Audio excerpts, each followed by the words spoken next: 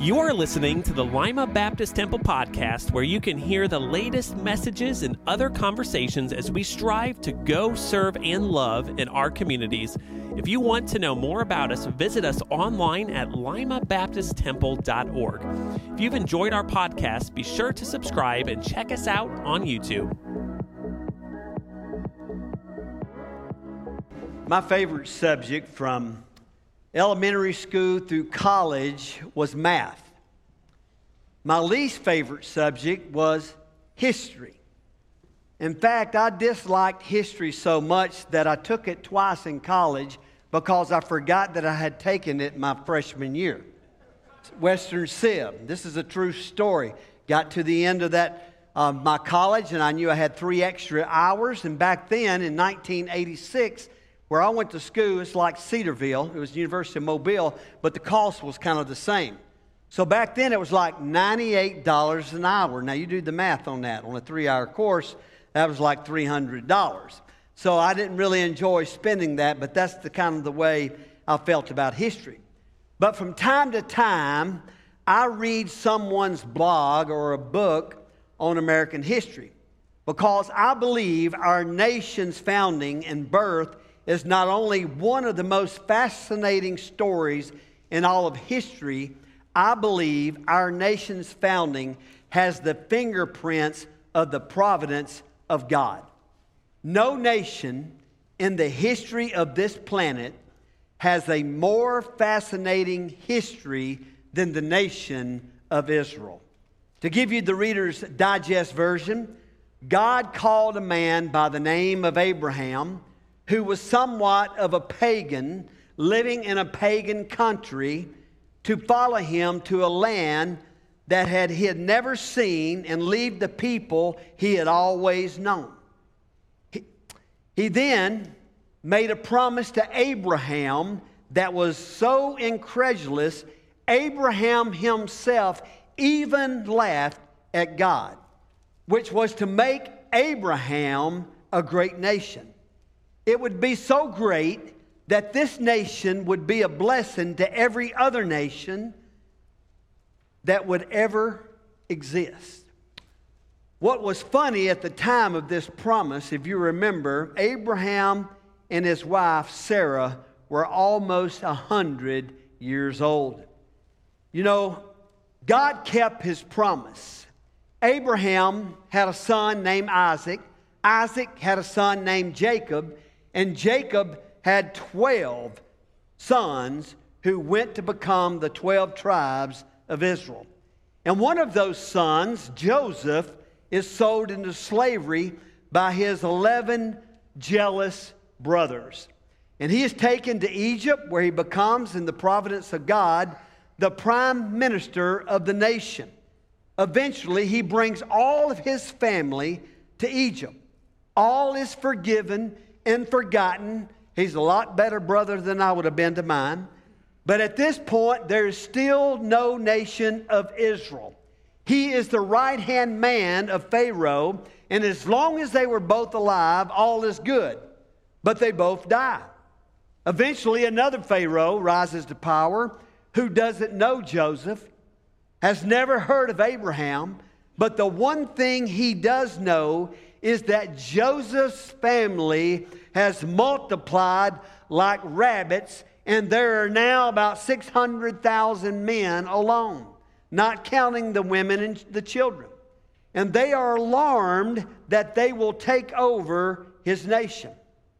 So he enslaves them and orders all of the firstborn males, if you remember, killed, so the birth rate will stop and they can be controlled. Well, one Hebrew baby is spared. Remember his name? Moses. God, we're going to talk about him next week as we enter this finish this series.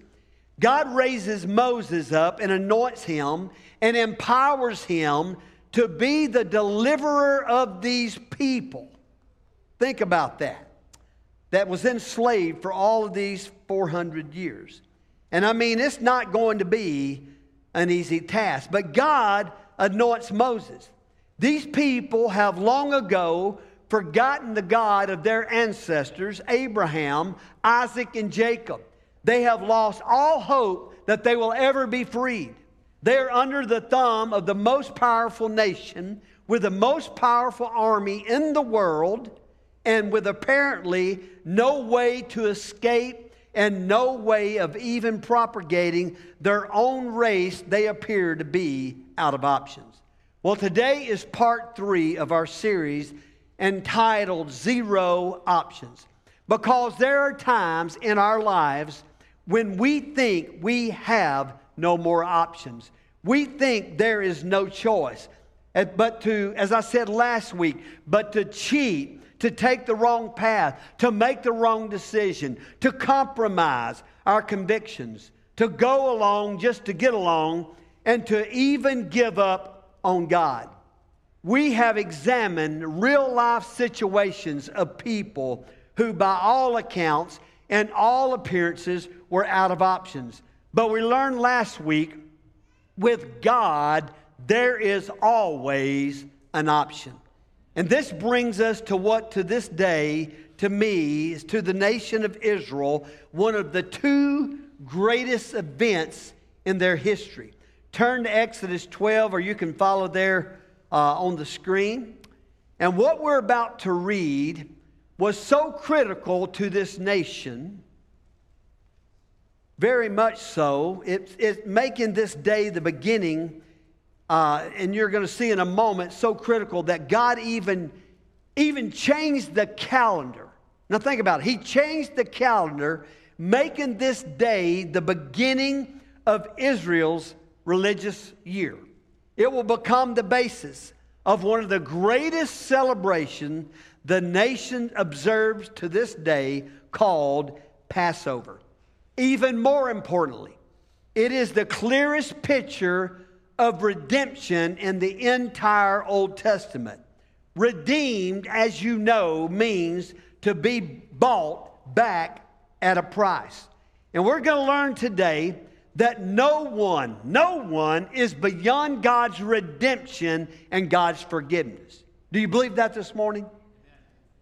What we're reading in this chapter is both the birth of a nation in a night and the freedom of a nation in a day after 400 years in bondage. And we're going to learn something today about what we need to remember when we are out of options and we think there is no way out. Listen, with God, there is always a way out. But His way is the only way. I don't know, but maybe you're in bondage to something today. It could be pornography, drugs, alcohol, bitterness, lust, or anger, or whatever. I'm telling you, there is freedom awaiting you today. There is a way out if you will learn these 3 incredibly practical 3 lessons. Lesson number 1, accept God's direction. Tonight is the night, after 400 years of making bricks out of straw, of being ordered around, told when to get up, when to go to bed, what to eat, when to eat, 400 years of slavery. The Declaration of Independence is about to be signed. They are about to become a free people. Here are the directions that God gives to Moses to give to the Israelites in verse 3. Tell all the congregation of Israel that on the 10th day of this month, every man shall take a lamb according to their father's houses. A lamb for a household. Now stop right there. Can you imagine what Moses was feeling at this moment? The Israelites are in slavery and bondage to the most powerful king and the most powerful kingdom on earth. Well, God has a plan. What is the plan? How is God going to deliver them? Is He going to wipe out the Egyptians with a wave of His hand? Will he send a legion of angels to just destroy them all? Are you ready for this? He is going to use a lamb and not a lion. Hear that. But a lamb, which is the most gentle, meek, and defenseless of all the creatures on earth. He is going to use an animal with no fangs or claws, an animal that cannot even outrun those that would eat it. All a lamb is fit for is going to the slaughter. Do you know what I think that Moses really wanted to say to God at that very moment? Now I'm going to take some of you back to a song by Paul Simon. I think he wanted to say something like this. Can you make a new plan stand? Can you slip out the back, Jack? Can I get off the bus, Gus? Can you just drop off the key leave and set us all free? But no, he had the plan, Stan, and it was a lamb. Oh, and not just any lamb would do. Listen, the lamb had to be as perfect of a lamb as it could be. Look at verse 5. Your lamb shall be without blemish, a male a year old. You may take it from the sheep or from the goats. If there was any flaw in this lamb whatsoever, it would be disqualified. It couldn't be blind. It couldn't have a broken nose.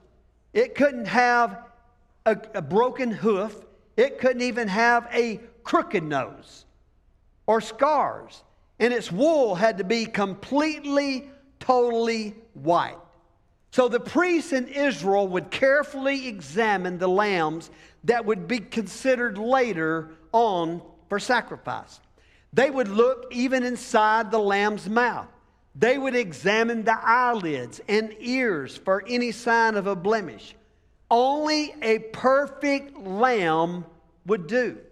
Then that lamb had to be killed, but not any time would do. It had to be killed at a specific time. Look at verse 6. And you shall keep it until the 14th day of this month, when the whole assembly of the congregation of Israel shall kill their lambs at twilight. The lamb was to be selected on the 10th day of the month. It would be observed and examined for 4 days before that lamb was to be killed. But it couldn't be killed at just any time of the day. It had to be killed at twilight, which in the Hebrew language literally means between evenings. That was exactly 3 p.m. in the afternoon. The priest would lift back the head of the lamb, cut its throat, and catch the blood in a basin. But the blood didn't stay in the basin very long. Look at verse 7. Then they shall take some of the blood and put it on the 2 doorposts and the lintel of the houses in which they eat it. Verses 12 through 13. For I will pass through the land of Egypt that night, and I will strike all the firstborn in the land of Egypt, both man and beast. And on all the gods of Egypt I will execute judgments. I am the Lord. The blood shall be a sign for you on the houses where you are. And when I see the blood, I will pass over you, and no plague will befall you to destroy you when I strike the land of Egypt. So you know the story, many of you, but they were to take that blood and paint it over the doorposts of their houses, because it would be their protection against God's death angel that would pass through the land. At this point, just keep in mind that this is God's plan. This is God's direction. It was not up for debate or discussion. It is His way or the highway. It is His way or no way. And Israel had to learn that very night, as we have to learn on this very day, when we feel like we have zero options. Here it is. God is not only your best way out, He is your only way out. Rolls-Royce has one policy when you buy a car from them, and that is the only place in which a Rolls-Royce automobile can be repaired in the factory where it was made. God is the only, listen, He is the one who made Israel. God is the one who has made us. And just as God was the only one that could save Israel that night, God is the only one that can save you and I today. When you think you are out of options, you will find in this book God's direction. If you want to find not just the right way out, but the only way out, lesson number 1, you have to accept God's direction. Lesson number 2, apply God's provision. Moses does what he is told, and he goes to his people who are waiting with anticipation for this wonderful plan that God must have for them and the powerful way He is going to deliver them. And Moses repeats what he has been told. This is what the scripture says beginning in verse 21. Then Moses called all the elders of Israel and said to them, "Go and select lambs for yourselves according to your clans, and kill the Passover lamb. Take a bunch of hyssop and dip it in the blood that is in the basin, and touch the lintel and the 2 doorposts with the blood that is in the basin. None of you shall go out of the door of his house until the morning, for the Lord will pass through to strike the Egyptians, and when He sees the blood on the lintel and on the 2 doorposts, the Lord will pass over the door and will not allow the destroyer to enter your houses to strike you." Now, some of you have seen the movies. You know, you've seen this. It is one thing to be told what to do, but it is another thing to do what you are told to do. To accept God's direction, you've got to apply God's provision. It wasn't enough just to take a lamb, slay a lamb, or even pour the blood of a lamb into a bowl. The blood of that lamb had to be applied to the doorpost of the house. Excuse me, I got to have some water. I'm just going to bring it.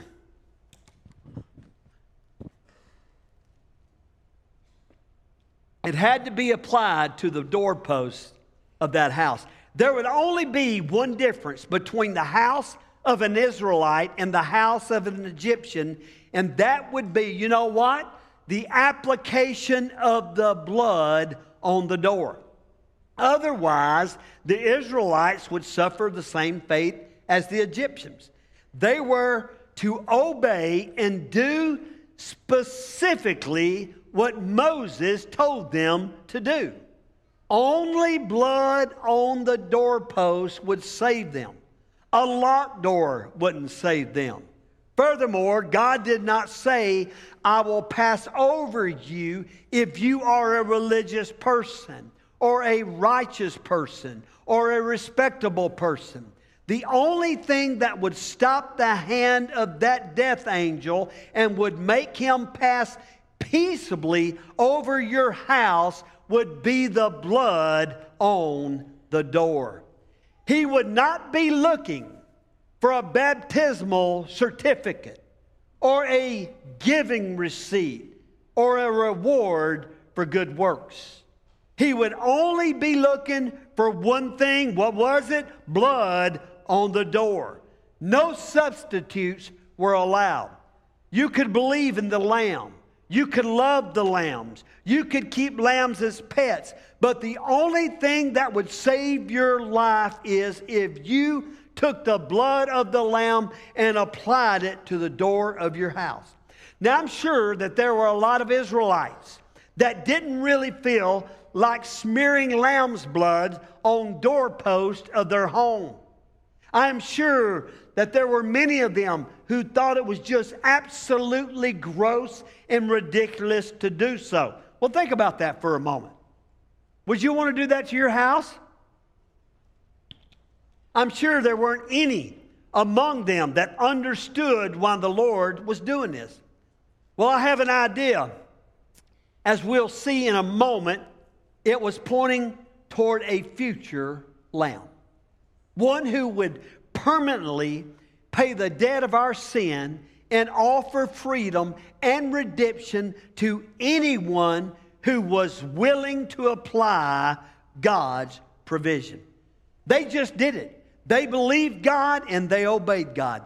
That night, when little children would ask their father why they killed their pet lamb and why he was painting the blood on the doorpost of their house, that dad just simply replied, because God told us to do so and we are obeying God. Isn't that enough? History was made that night. And it was made by people who believed God's man and accepted God's direction, and they obeyed God's plan and applied God's provision. There was no logical reason for them to do what they were told to do, except that was what God told them to do. Look at this. You can believe what God says, but it doesn't matter if you don't do what God says. Amen? You can accept God's option as being true, but it won't work unless you apply God's provision and let it work in your life. Lesson 3. Appreciate God's redemption. What God did on this night was so important that He told the nation of Israel they should never, ever forget it. Look at verse 14. This day shall be for you a memorial day, and you shall keep it as a feast to the Lord throughout your generations. As a statute forever, you shall keep it at a feast. Passover marked a new beginning for these Jewish people and bound them together as one nation under God. Now hear this. When God frees a person from the bondage of sin and self, it is not just the beginning of a new day, but the beginning of a new life. And many of us can identify with that who are in this place today. From then until now, every time Jewish believers would hear the word redeem or the word redemption, they would immediately think of Passover. God had delivered them through the blood of the Lamb. You see, the Passover supper, hear this, is not just something they obeyed that night and celebrated that night. It was to be a memorial that they were to remember forever. That Passover is not just for the Jews. The blood of the Passover lamb was not just important for the nation of Israel. One of the greatest, Jews who ever lived, a Pharisee, a descendant of Abraham by the name of Paul, spoke about Jesus. He says, "For Christ, our Passover lamb, has been sacrificed." Who was this Passover lamb? Who did he represent? What does the blood of a lamb signify today? The entire event was simply a picture and a prophecy and a promise of the Redeemer who would bring permanent redemption, Jesus Christ. Think about it. Do you remember how the lamb had to be perfect? Now, next month is the Allen County State Fair. And if you go there and you see the competitions, the animals, but if you look at the lambs, and we have some people in our church who's heavily involved in that, they're kids. But I've never seen a lamb fed, taken care of, and groomed more so better than a human. I mean, I've never seen anything so unbelievable. And right before they go in to show them how they have them up there, and how they cut them, and how they trim their hair, and how they have their legs, and how they have their back. I mean, it is phenomenal if you've never seen that before. So the lamb had to be perfect. The lamb had to be observed over a period of time. Every part of that lamb had to be examined to make sure there was no blot or blemish. For 30 years, Jesus was observed by family and friends. For 3 years, he was observed and examined by multitudes, both friends and enemies. Have you ever wondered why the gospel spends so much time on the last week of Jesus? I mean, it seems out of proportion. Jesus ministered for 3 years, but almost 1/3 of the Gospels are given in just a few days. It is because in those days, Jesus Christ, the Lamb of God, was being examined. They got in line to examine him. The Sadducees examined him. The Pharisees examined him. The Herodians examined him. The civil leaders examined him. Pontius Pilate examined him. And he spoke the truth when he said about Jesus, I find no fault in him. In John 8:46, Jesus asked this question, which one of you convicts me of sin?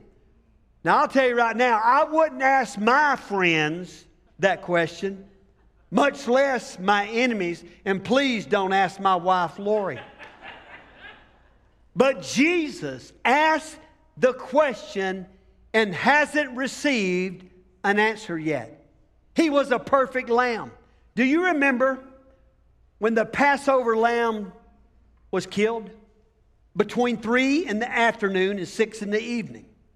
Exactly the time that Jesus Christ was crucified. What was required of both of them? They both had to shed their blood. Do you remember how the blood was applied? Above the door on both sides of the doorpost.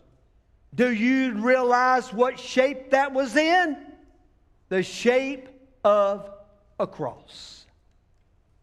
When that death angel looked at the door of that house, he didn't just see blood on the door, he saw a cross.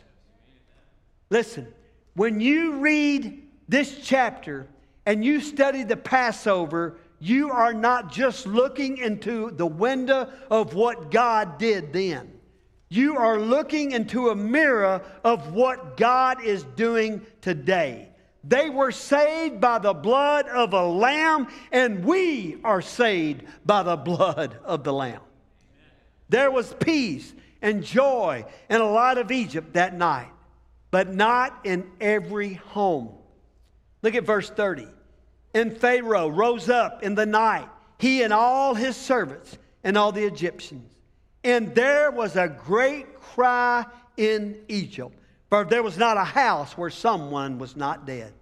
You see, in Israel, not one home was attacked. In Egypt, not one home was spared. The difference was the blood on the door. There's a reason why the Bible speaks so much about the blood. First of all, God connects sin and blood to show that sin results in death. Secondly, God is sickened by the sight of sin, just like the sight of blood sickens a lot of people. God connects the two of them so we will know exactly how he feels. Even the Lord's Supper itself, which we're going to observe here in just a moment, which is our Passover, reminds us that with God there is always an option, but His way out, which is the only way out, is paved with His blood. I read about a man that served in the United States Navy. Many times he had the late night watch on the station where he would stand at the bridge, which is where the ship is controlled and steered. At night, no white lights are allowed on the bridge because it would hinder the person on watch from being able to see other ships or obstacles, which would put the ship in harm's way. All the lights and flashlights would have a red filter over the lens so it would maximize their night vision. This man said he could read any document he received as long as it was not written in red ink or a red felt tip pen. If it was written in red, the red light would blend with the ink and the message would become completely invisible. Now hear this. Every single one of us was born with sin over the doorpost of our heart.